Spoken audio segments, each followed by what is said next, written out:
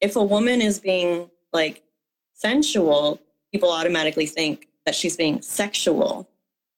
And I feel like understanding different cultures and stuff like that, like, can really help, because like in my culture, moving in a sexual or sensual way isn't exactly sexual. It's not about sex.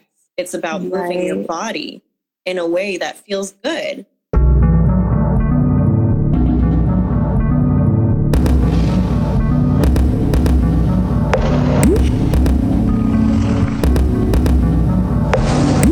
What you're about to hear is part of a 7-conversation series on demystifying stripping and decolonizing sexual empowerment with 7 different individuals.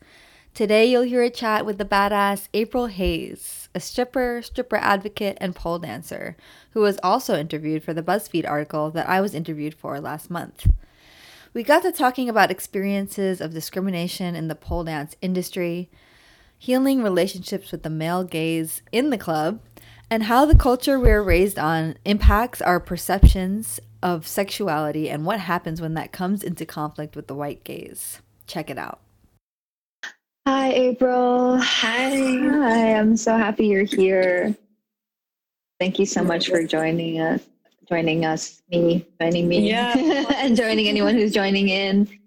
I'm so happy that you're here. This is the first time I'm doing, well, I've been hosting a podcast, but this is the first time that I'm hosting or talking with anyone that I haven't had a conversation with before. Mm-hmm. But I feel like I know you based on your words and what you've been sharing recently. Yeah, and same.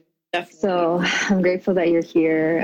I just want to start this whole conversation before I introduce you properly by saying that I want to talk a little bit about the title of this series. So demystifying stripping, what does that mean? Like for me, I feel like why it's important to talk about this, especially right now with all of the kind of that has come to the surface recently, is also about humanizing us, humanizing strippers, like getting to hear their own stories from their own mouths versus like some othering force saying what a stripper is. And so that's why I want to talk about demystifying stripping. And then decolonizing sexual empowerment is really like giving other voices to the conversation other than the ones that have been on top for a long time and are the most seen, you know? And it's like, so what decolonizing means a lot of different things, but we all have to be a part of the conversation in dismantling that. So just wanted to start there. And now let me introduce April because she is awesome. April is a pole dancer, a lyra aerialist. Did I say lyra right, or is it lyra? Lyra. Lyra. Okay. Lyra aerialist, my bad. Stripper and activist. And we crossed paths because we both were interviewed for BuzzFeed. We didn't know each other prior to that, but we were both interviewed for BuzzFeed about our reactions to the movie Strip Down, Rise Up. And that's what kind of got us in conversation. Is there anything else, April, that you want to introduce about yourself that I missed? Not really. I feel like that kind of encapsulates, pretty simple. Like, I mean, we're all complex humans, but you know what I mean. I know what you mean. But actually, I had seen your videos of you talking about the documentary before and after it came out. Mm-hmm. And so when I was actually being interviewed for the BuzzFeed article, they asked me if there was anyone who, like if I knew about anyone who had been part of the movie or anything, because I had mentioned people I had heard of and stuff like that. Kind of meaning like mentioning you. And so I gave her your name. So. See, I didn't know how that all came together actually. So thank you for sharing that. Thank you for thinking of me for that. And I would like to, well, first, how are you today? I'm good. I need to close my window. Hold up. Okay, good. Well, yeah, take care of your space. They're like doing yard work right now, of course. Well, I can't hear it, just so you know, but that's good. Take care of your space. It's distracting to me. Yeah. But What did you say before? I'm sorry. I just asked you, how are you? Like, oh, I'm good. As a person beyond all this, how are you doing today? I'm good. I'm really tired. I had an early morning for myself. I'm not really a morning person. I had a pole rental today, which was fun. Got to pull outdoors, which I think was very good for my mental health well-being. Yeah, that's one nice thing about pole dancing is that you can pole dance outside in some places, and no one cares. People just walk by and like, oh, it's so cool, and give you compliments and stuff. So that is one nice thing about nowadays is that it's not like crazy wild. Oh, you're setting up an outdoor pole in the park with children. That's progress. And you're in the Bay Area, right? Yeah, I am. Yeah. Also a more welcoming space to maybe that kind of thing. So thank you for sharing that. Thank you for being here again, just to ground us. I would like to just start with talking about your thoughts on the BuzzFeed article. Since we've done a lot of talking about the movie, and I don't really want to center this conversation on that. It's like, what's next, But also, how did you feel about the BuzzFeed article and the way that it was presented and everything like that? I liked it. Of course, it was like interesting to see the filmmaker kind of doing that kind of backtracking, like, oh, well, this isn't a movie about the whole community. This is a movie about one aspect. When it's interesting because, like, when you watch the trailer, they're like, this is the pole world. They say that in the trailer. So it's kind of interesting how they're just like, well, it was never meant to be about all of pole dance. And so it was just, I found it very interesting. I wasn't surprised that is how they were acting to the reactions that were being shown. Totally. Another thing I thought was very interesting was that Amy Bond talks in the interview. I think she spoke in the interview, either that or they were quoting her, but about like how the pole community needs to do better and everything. And I found that interesting when she was the one who said one of the most offensive lines to me in the documentary, talking about how she wants to live in a world where she can say she's a pole dancer and people won't assume she's a stripper. So I thought that was kind of interesting. I don't know if she's ever addressed that comment that she made, but it seems like she's very much trying to be perceived as a very pro-stripper, pro-sex work person. I mean, I know she was a sex worker. She was in the adult film industry for like 6 months. But yeah, so I do think it's kind of funny that, like, I don't think she's addressed her homophobia in the past, anti-stripper rhetoric. So it's like very interesting to see how these people are kind of talking about this in a way that evades them from accountability, Right. Totally. Yeah, I agree with you. It seems like everyone's just kind of trying to cover their ass when what they said was what they said, Yeah, absolutely. And also I thought, it was pretty politically correct. Like the author of the article, I think, was just trying to like present both sides without taking it aside. And, right. It's like, it's predictable, not surprising. Yeah. But, one thing, like even just today, I had somebody, I saw that somebody commented who shared the experience in the classroom with me. I'm not going to name her name or anything, but, her response to the article was just like, I don't understand why we have to include strippers in this conversation still. And so, just because you don't understand it doesn't mean it's not true, right? It's like, can you attempt to understand it, or do you not want to go there? Because there you can learn something if you try to understand. Yeah, Right. definitely. So like, why don't we just talk about how you came to pole dancing yourself and like what that journey was like for you?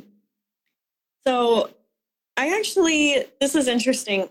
My journey is actually pretty similar to a lot of the women's journey in the documentary, which is why I felt so strongly about there not being any strippers in it.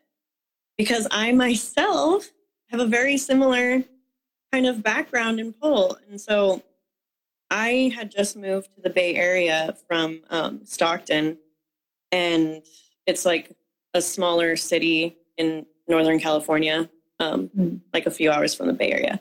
But I didn't know anyone, and I moved in with my boyfriend, and I was just working at Starbucks, and there was this whole change in scenery for me, and I have a really hard time with change.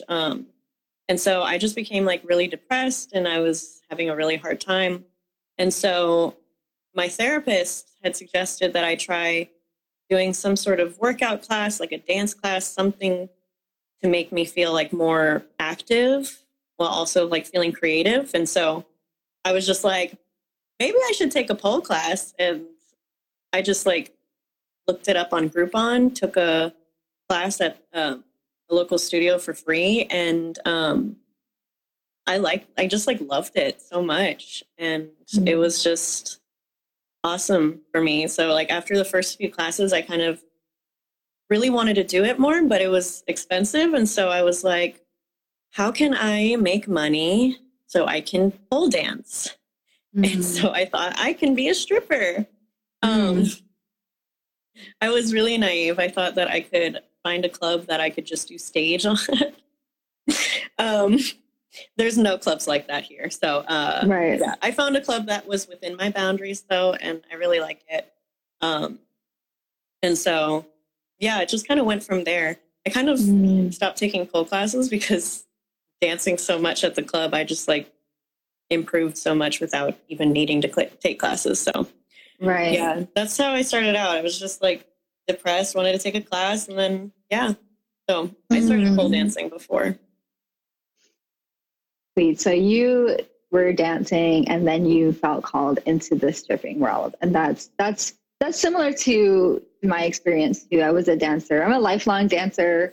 But it's interesting. I share that in that I wanted to make money to sustain my passions and not have to be spending my whole day in an environment where I was working 9 to 5 and not having any energy for myself.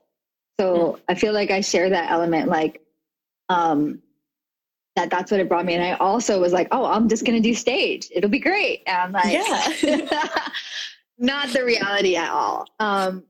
Which is, it was an interesting journey, and people think, and I think even myself, I'm guilty of saying this before I became a stripper, like, oh, if all else fails, I'll just be a stripper. Like that is really, that's offensive. I call myself out for having said that in the past, because you think it's just something that you just go and do, but it's a whole world, and there's a whole learning curve there. And that's real. And also like just to acknowledge that I myself understand that I came to it from a place of privilege, and that this is not like, I'm not speaking for everyone's experience on stripping. I'm speaking to my experience of how I came to it, and understanding that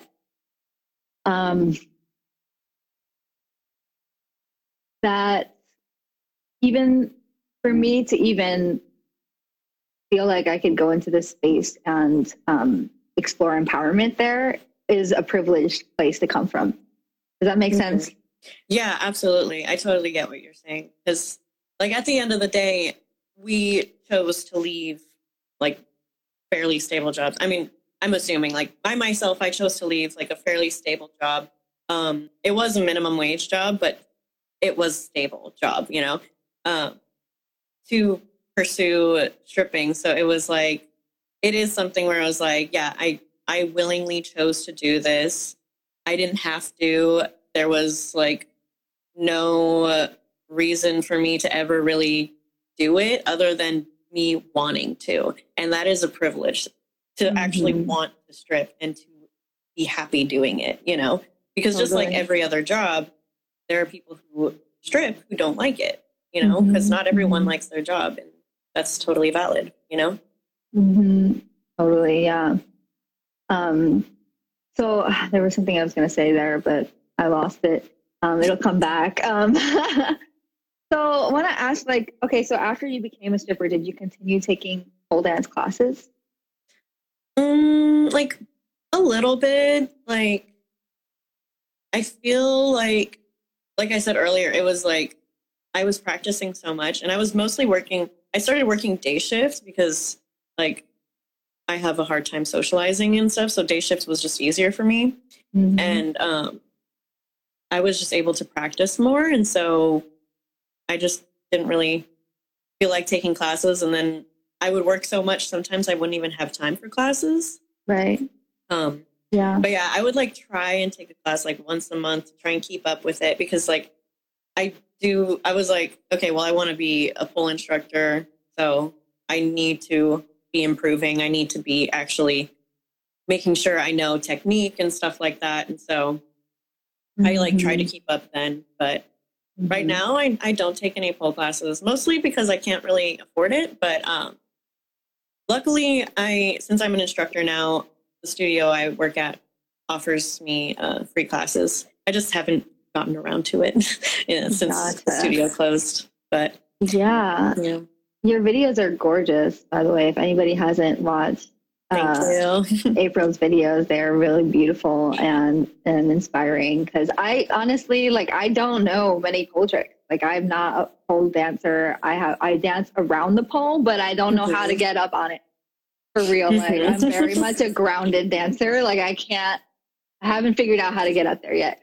But but I was just asking also because I was curious if the whole community in the dancing space, like, did you receive, was there any kind of reception from others who were doing it as pole fitness, or what was that experience like? Yeah, it was weird. So I started at like a local studio, and it was really nice. Like when I first came in, the studio mentioned strippers in my first class, the beginner's class, and they kind of, it was funny because they were just like, oh, as a pole dancer, you're going to want to pick an alter ego for yourself, a stage name, you know, like kind of doing the whole like stripper thing, but for pole dancers, and catering it to like housewives, obviously.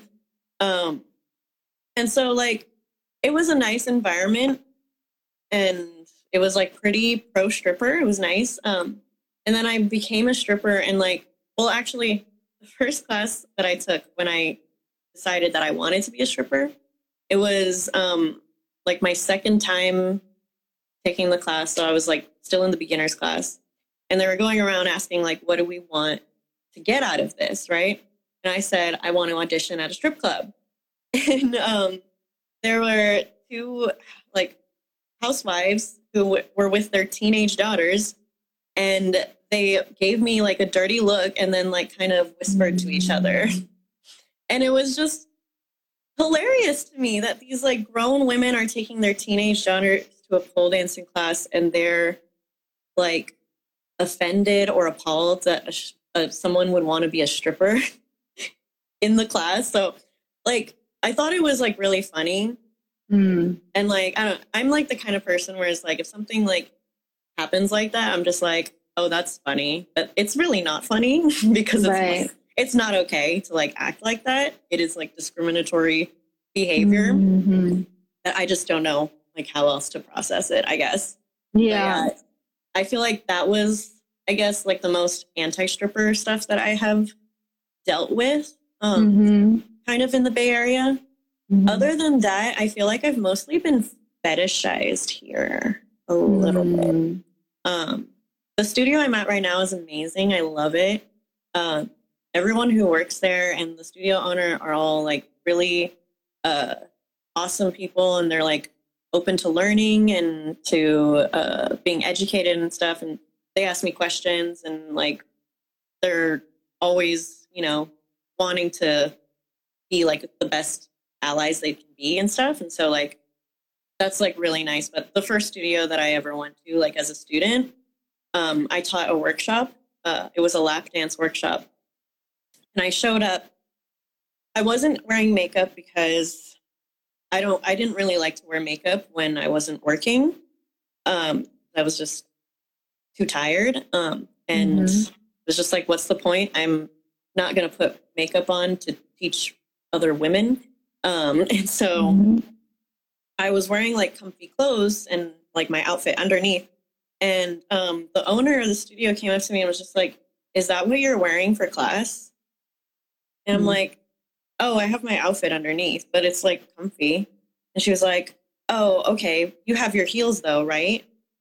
And I'm just like, yeah, which I was annoyed by because I don't do dances in heels because like here we're allowed to take our heels off. And so I had never given a lap dance or a private dance in heels, but I was being expected to teach lap dance in heels. So that was weird, but I was like, okay, whatever, I'll do that. And then she looked at me again and she was just like, do you have any makeup? And I'm just like, no. She's like, can you put lip balm or something? Chapstick, lip gloss? And I was just like, okay. And so it was just kind of weird because I felt like she wanted me to look like a stripper, basically. And so like, that was like really uncomfortable for me because, well, first of all, not all strippers even wear makeup. Like I have a bunch of coworkers that I know who have worked multiple times without wearing makeup and while wearing like basically like a t-shirt and cute panties, and so it's like the fact that she wanted me to get like all glammed up and look like this like Vegas showgirl stripper, it was like okay, but that's like, I'm coming here to teach the class as like myself, not as my stripper self. I don't know, because like for me personally, when I teach, I like to be myself. I don't really like to put on my sex worker or stripper persona because first of all, it's exhausting. And second of all, like I am neurodivergent, so it is already exhausting for me to mask already. So to have like 2 masks on top of that is just like a lot for me. So it was just like really just like offensive. But yeah, I feel it's weird to say, but I feel kind of lucky enough that that's the only kind of bullshit I've had to deal with here. Totally, yeah. Other than that, it's just like kind of been like, I've just felt, vibes. Like sometimes I'll get a vibe from someone that they might not be very pro stripper. And then I'll hear stories about how they used to use hashtag not a stripper and shit like that. So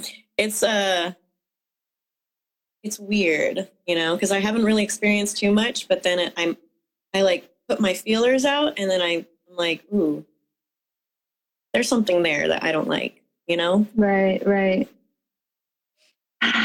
Wow. Well, there's so much that you just shared. Thank you for sharing all of that. Firstly,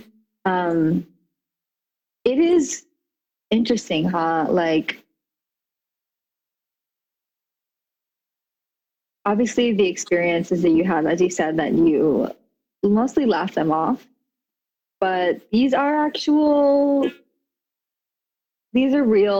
aggressions. These are real offensive things to have happened. And it's like, we expect that the worst has to happen before we're even acknowledged for our experience, right? Yeah. It's like, and of course there's a spectrum of bad shit that can happen when you're a woman, bad shit that can happen when you're a sex worker, stripper, like, but why? Yeah, the extreme, like the expectations of the extremism is like, it's kind of fucked up, right? Yeah. And like, I feel you. Yeah. So it's like, we understand that it's privileged for these are the minimum things that happen, but they have an impact. And like, we all contribute to, whether that's okay or not okay.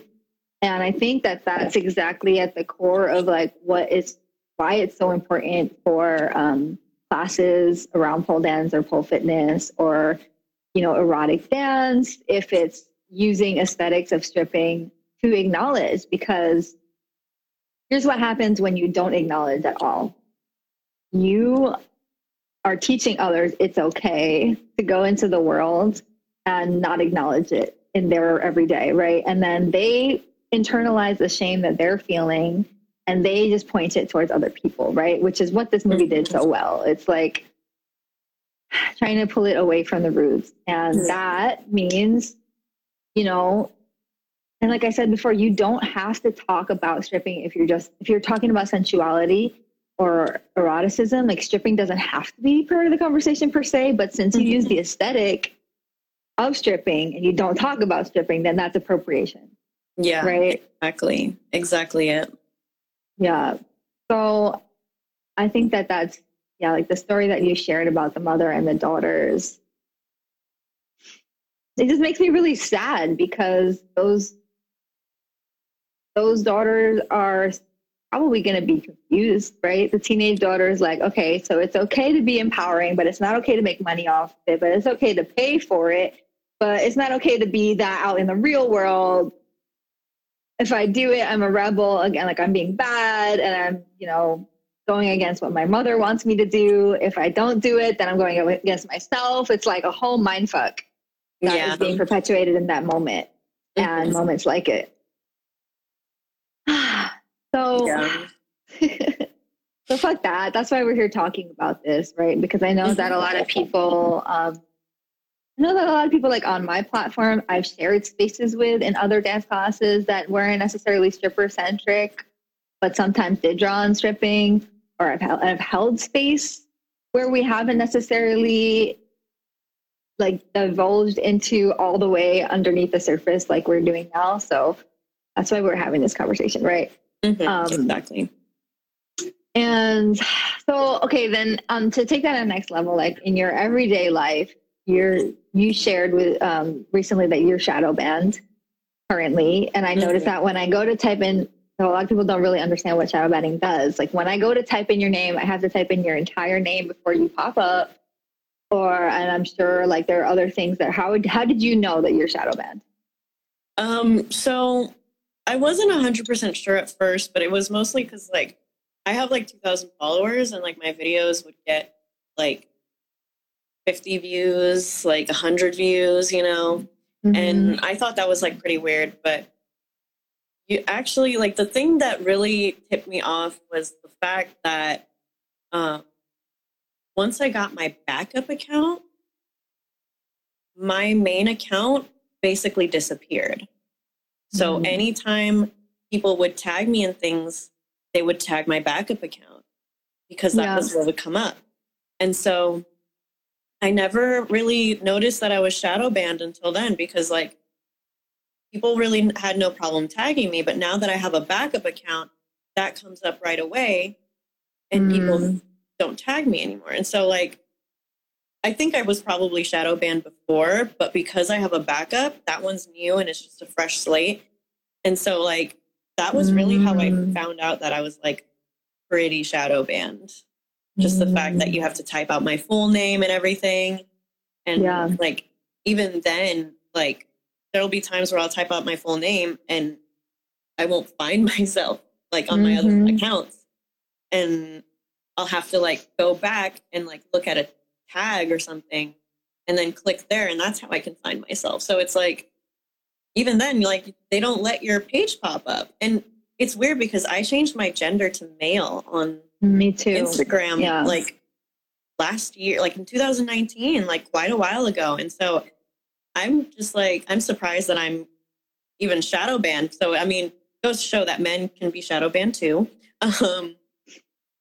But it's pretty wild. Just like, I think because,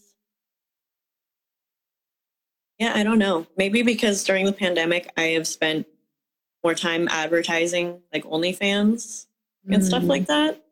And so it's like, I think those are the things that got me targeted by the Instagram police or whatever. Yeah, it's extremely frustrating. And I'm sorry you're shadow banned, and and also we could think of that as like, oh, it's just social media, right? Or we could think of that as like what it really is. It's the attempt at erasure, like the attempt at silencing. Yeah. And if we're thinking about this platform as a space that we're all arriving at equally, like we're not. We're not being allowed to be seen to the same extent that anybody else is, right? Like a real life reality of what is happening culturally at this moment, what is happening around internet oppression. Due to like FOSTA and SESTA has a big part of it, right? That and if you don't know about that bill that was passed, it's about it was designed to, and I don't know, all I know is, okay, I know that it was made to ban, to remove sex work from the internet. What it really did was push it more under the surface, and so that it can't be seen out in the open, but still happening on the internet, right? It's like not going to be erased from the internet. And instead of the priority being focused on that, what it has done is, since it's very confusingly worded, like vaguely worded, and also since it's, I guess, and since the line around consent isn't clarified, it's like consent is not relevant to the bill. So then you group in people who are being sex trafficked with people who are choosing to show their body in a legal way, by the way, because in all 50 states, stripping is legal. Yeah. It just clumps them into the same pile, which is fucked up. So that's part of why the shadow banning is happening. And it's also why it's really frustrating that, and you said this in the article, like why it's really frustrating that Netflix can put out this show and it's like, yay, pole dancing, but it doesn't actually acknowledge women who are doing it, who are currently, being erased. Yeah, absolutely. I think it's very interesting. Like, and to touch on that even more, I have a TikTok, and my first TikTok got permanently deleted. Same. Yeah, similar. That happened because a video I posted of me at the club falling, me almost falling off the pole. I posted a funny video of me almost falling off the pole, and it went viral. A bunch of incels and little kids found me and started reporting me, and I just got deleted. And now my current TikTok, I have like a bunch of pole videos under review, and I'm like very clothed. So like I'm wearing pole shorts that are bigger than most bikini bottoms that women wear at the beach. So it's like ridiculous that it's being flagged for like adult content and nudity. And on top of that, there is a P-Valley TikTok that has literal clips of the strip club scenes on TikTok of them pole dancing in their bikinis and their stripper outfits and everything at the strip club in the show. And that's totally perfectly fine, I guess, for P-Valley and for hustlers to advertise their show and TV and movie on there.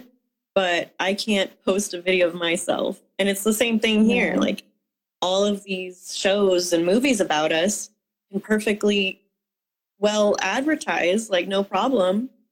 But the moment I post a video of myself at the strip club, it's inappropriate. But meanwhile, you have a video of J-Lo pretending to be a stripper at the strip club, and it's fine. Like it makes it makes no sense. And it's really just another way of policing women's bodies. Agency, especially, right? Because, and you said this in a recent post. You said like stripping was part of you. It lended to you feeling more deeply rooted into agency, something along those lines. Yeah. Can you speak to that a little bit?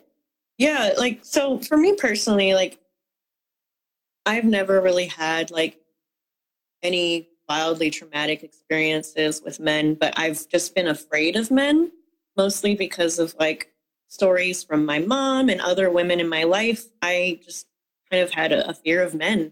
And so, like, once I became a stripper, that kind of took that fear away. And it was just like, it was just wild to me because I suddenly started to see men for who they really were. You know, we're all human beings. We all have our faults and everything. And it was just interesting to see that like some of the men who are like the worst are like really sad and weak and small, you know? And so stripping kind of gave me that power where it's like, I don't have to let this man who thinks he's better than me make me feel that way because he's not better than me, you know? And so it really gave me that power. And I was an actress before I did theater, and I was always like almost always cast to play either like the sassy lead or the side slut character. And so I was kind of used to like showing my body off and being sensual. And so that part wasn't that hard for me. It was mostly interacting with men. And so being able to do that is what really like helped me feel empowered because like in the documentary how they're just like, oh, take away the judgments from men and the patriarchal view and the male gaze, get rid of the male gaze in your mind.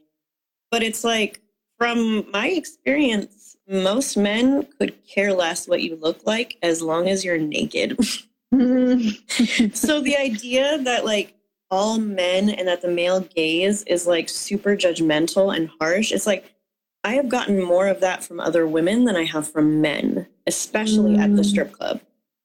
I have had women customers straight up tell me when they weren't tipping me, I asked, are you going to tip? They told me, I'd tip you if you had bigger tits. A woman told me that. Yeah. Her friends were so embarrassed. But yeah, I've had men make comments and stuff, but they're mostly just dumb comments. The comments where it's like outright body shaming, I've gotten it from women. And so it's like, it's just kind of funny to me how they're just like making it seem like, oh, if you like dancing in front of men makes you self-conscious because they're thinking about all of your insecurities. And it's like, no, they're not. They're thinking about your kitty. They're thinking about tits and ass. They could care less if it's big or small, you know? That was also interesting. Yeah, for like, yeah, it's just like, that's the thing that I thought was like pretty funny is like how much they wanted to separate from the strip club and how much like in general pole dancers want to separate from the strip club because they think it's such a toxic, horrible, patriarchal environment when in reality, like, I mean, from the two clubs that I've worked at and from the experiences of other dancers that I know, it's a very feminine place. It's very like the women are in charge. Like even though the men, like there's men owning the club and stuff, like the dancers and the women in the club are in charge. Like, you know, like we kind of run the show, you know? And so it's always interesting to me when people outside of the stripping community want to reclaim the club and be like, and like make it like some sort of like safe haven for women as if it's not already. It's like, maybe this is just my own personal experience, but like the like connection you have with other dancers, especially when dancing on stage and when another dancer's on stage, like when you're not doing anything and you just look at the other dancer and then they look at you, you know, they're dancing for you. They're dancing for their coworkers, for their sisters, for themselves. They're not dancing for the men. And honestly, those are the people who make the most money, are the dancers who dance for themselves. You get in, like, you get on stage and you start like feeling yourself and really, really like owning your power. That is when you make the most money. It doesn't matter like if you're doing everything that that the guys want. If you're doing everything that the guys like with like no passion, no confidence, you're going to get your obligatory tip, you know? But if you are confidently owning yourself on stage, like that's when you actually make money. And so it's just interesting how they're like painting it as like the strip club is like all for men and it's all about the male gaze and the patriarchy. And it's just like, I have not gotten that. That is not my experience. Oh my gosh. So interesting. Thank you for speaking to this. I have also noticed that the women in strip clubs have been some of the most, like, they have the most internalized misogyny in a strange way. Like they feel really comfortable saying fucked up shit, and they feel really comfortable smacking your ass. Things like actual, like that men will mostly not do, or they wouldn't like. So I've had my guard up more around women customers than around. I mean, I have my guard up at all times. Yeah, you know, protecting myself, saying. But it has been more of a, I do feel more of a need to already just like understand that I might be attacked by a woman versus a man. And then to speak to the male gaze thing, it's like what you said is so interesting because it's like having the confidence and ownership in yourself to perform is not exactly giving the power to the male gaze. But in the film, a lot of the power was centered around the male gaze because they talked about weight loss and they talked about makeover and they talked about, having those 3 random men in the club to heal some sort of like everybody who before had hurt you or something. That was really strange. But in an actual strip club, like the male gaze isn't centered in the same way. Like you're right. We have security. We feel in our power to say when something has crossed our boundary, and for the most part, the security steps in, or like they take our words for it versus the men. You know, they're on our side, and that is an empowering space to get to interact with the male gaze or with men. I had a similar experience where I feel like it was healing. Because in a certain way, I had dehumanized men due to the toxic experiences I had with men, and leading up to before I was a stripper. So I was thinking, how am I going to deal with these men? And actually, it became a really healing experience to have like human interaction and to understand, like you said,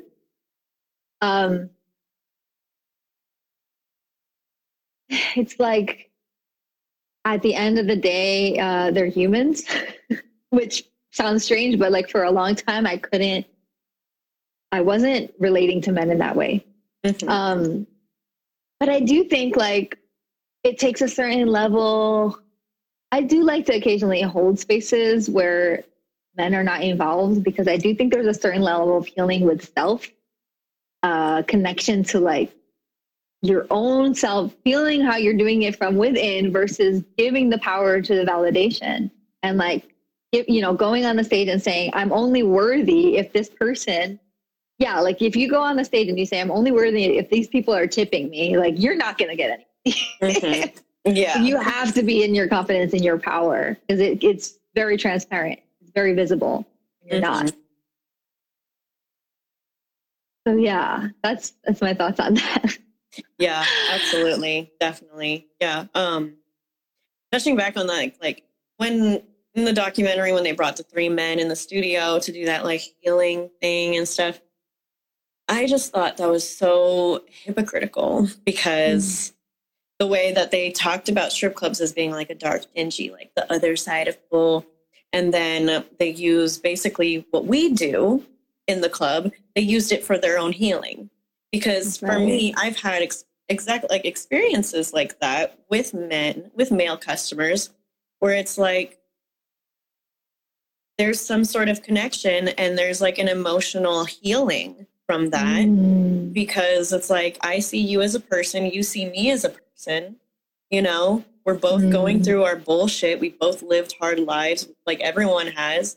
And so like the fact that they're kind of like, they made it seem like, oh, this is something that you can only do in like a space like this. And it's like, when us strippers, like a lot of us are kind of therapists to our customers. And so there is some sort of emotional thing that you get. Like you have some sort of emotional relationships with some of these customers where it's like you care about them and they care about you, you know, like there's this understanding that you're both just human beings, and that this is like a weird thing that you're doing, you know, the weird relationship of the stripper and a customer. But at the same time, it's so unique, and it's just like so like almost raw, because it's like I'm naked and and the customer is being almost emotionally vulnerable, which allows me to be emotionally vulnerable. And so like, yeah, there have been plenty of times where it's like a customer will be going through a rough time, or like I'll be going through a rough time, and we'll hug and it'll be like such a nice experience. And so it felt like very appropriative for them to just like be doing that kind of weird thing in the studio. It's like dancing in front of men and allowing the male gaze in, or whatever they were saying, because it's just like, so in the club, that's not okay, but here it is. Right. Like they don't even think we do that shit in the club. They don't even think we can have those transformative spiritual and emotional experiences in the club. Like they think it's so shallow. Yeah, and that's such a part of the problem with like if you're holding a space where you're talking about stripping, but you don't know about it. Like you didn't do the research, the lived experience or the research. And so there you have another hollow experience masquerading as like an empowering experience, which if you have been empowered in your body, and this is what I felt like as a person who was already empowered in my sexuality, going into that space of the classroom, I was like, I don't feel empowered here. And I didn't have the words at the time. I was like, I don't know I just don't want to be here. And it took a while for me to digest and be like, yeah, this is not empowering, and this is why. Like, it's not like I wasn't crazy, clearly, because I'm in connecting with other people who have interacted with this modality. And, ever since just talking about it, meeting you, like different people who have been speaking about it, like, yeah, I wasn't crazy. And I thought I was for a minute. Yeah. I was gaslighting myself. But anyway, that's part of, I think, decolonizing sexual empowerment, right? Is having diverse voices that are teaching, like diverse conversations that include other voices. It doesn't necessarily mean like all of the white women in the world have to stop doing what they're doing. Doesn't necessarily mean that. It's like, can you just own that they're just upholding like a patriarchal method of saying, I know something that you don't, and it's a power over kind of situation. And that I think is problematic. It's like, yeah. So what do you think it means personally to decolonize sexual empowerment? So for me, I feel like it means just like realizing that empowerment doesn't need to fit a certain mold. Because I think when people a lot of times, like I know myself, like when you think empowerment, women empowerment, we think like girl boss, girl power, stuff like that. And I think those things are to, I don't know how to put it into words, but I don't think that's where we should be focusing on. I think when we talk about empowerment, I think we need to take the things that have been used against us and reclaiming it. I think like decolonizing empowerment is reclaiming things that have been used against you. So like for sex workers, like reclaiming our bodies and using our voices and pushing our boundaries and stuff, you know, like a lot of us have, you know, become empowered through sex work because it has allowed us to reclaim ourselves. And I think giving BIPOC people the mic and like allowing them to speak about like their experiences and like when it comes to sexuality and all that stuff, because I feel like we look at sexuality through a very like white lens, and like we don't look at things in how they could come across in like other cultures. And so like I grew up in a Latin household, and so like sex wasn't really like it's not like it was a bad thing, but it was like my parents were fairly liberal about it, but like my other family was like very hush hush, you know, Catholic and stuff. But it was like I was taught that like sensual movement was okay.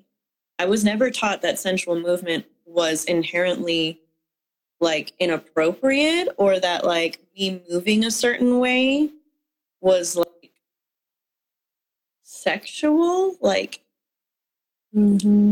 like this might not sound right, but I feel like there is a way for you to be in your sexuality without being sexual, you know? Absolutely, yeah. Where it's like you're feeling your body and all of this stuff, because like when we look at like the development of children and stuff, like growing up, we're always curious, you know? And there is curiosities towards like sexuality and certain things. And so like when you were little, like you watch your favorite pop star on TV and you see her dancing in a very sexual way, and you're curious because you want to dance like that. And it's not sexual to you, but it's exciting, and it's something that you want to tap into. And even though like, you know, you're a child, I don't think like it's not sexual, because it's like you're tapping into your sexuality, but not in a sexual way, you know, like how right, it's nature. Exactly. It's nature, like right? how if you're queer, you grow up thinking that you're queer. You're not thinking about sex. You're thinking about your sexuality. And so like it's a very like weird thing where it's like sex and sexuality are different, you know? And so Totally. when it comes to like empowerment, we often kind of group it all together. And so it's like if a woman is being like sensual, people automatically think that she's being sexual.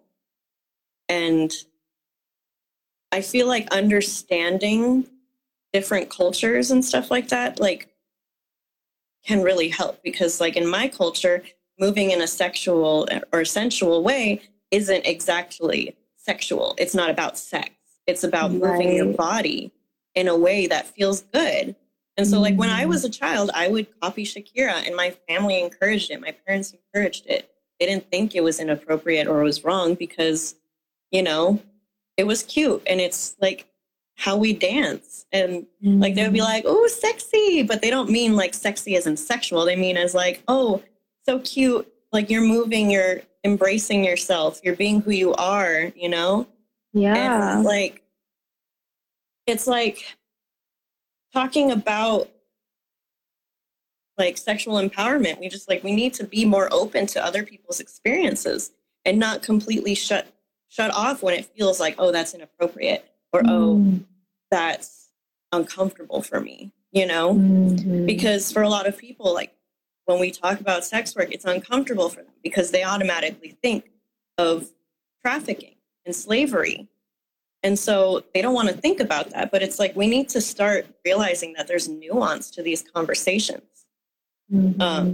Sorry, I was like I'm like rambling so No, much. it's so much wisdom that you just shared. Please don't apologize. That was brilliant. Hanging on every word. Thank you. I like go on tangents, so it's like I need to always. It's good you have the space here. This is why I invited you to share your voice and like just what you're thinking about and processing. And yeah, gosh, it's such so juicy of a point you make. Like our erotic natures belong to us. Foremost, like it is ours. And the fact that when we get to share it, if we want to share it, like there shouldn't be shame around it, you know, and the shame is really the problem.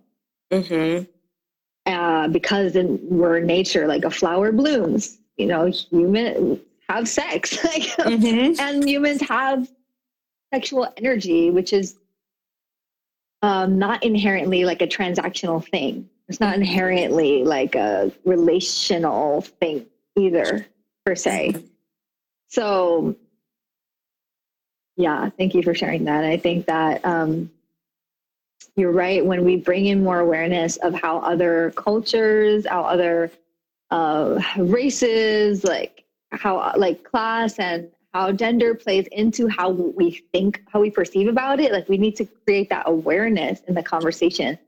It can't be an afterthought that you write when you're covering your ass in the article. Like it has to be the first day of class. It has to be woven into the fabric. That way we are fully informed, responsible beings, and we're understanding where our and this is why I always talk about herstory. Like in my offerings, I talk about like we need to understand where we are in the context of our own lives and in the greater context.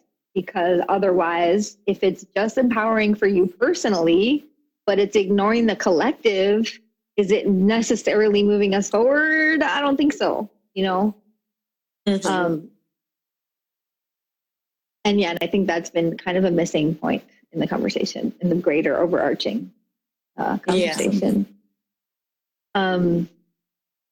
So I feel like we covered a lot of ground. Is there anything else that you feel like you want to speak to, or is there anything that you're promoting right now? How can we support you?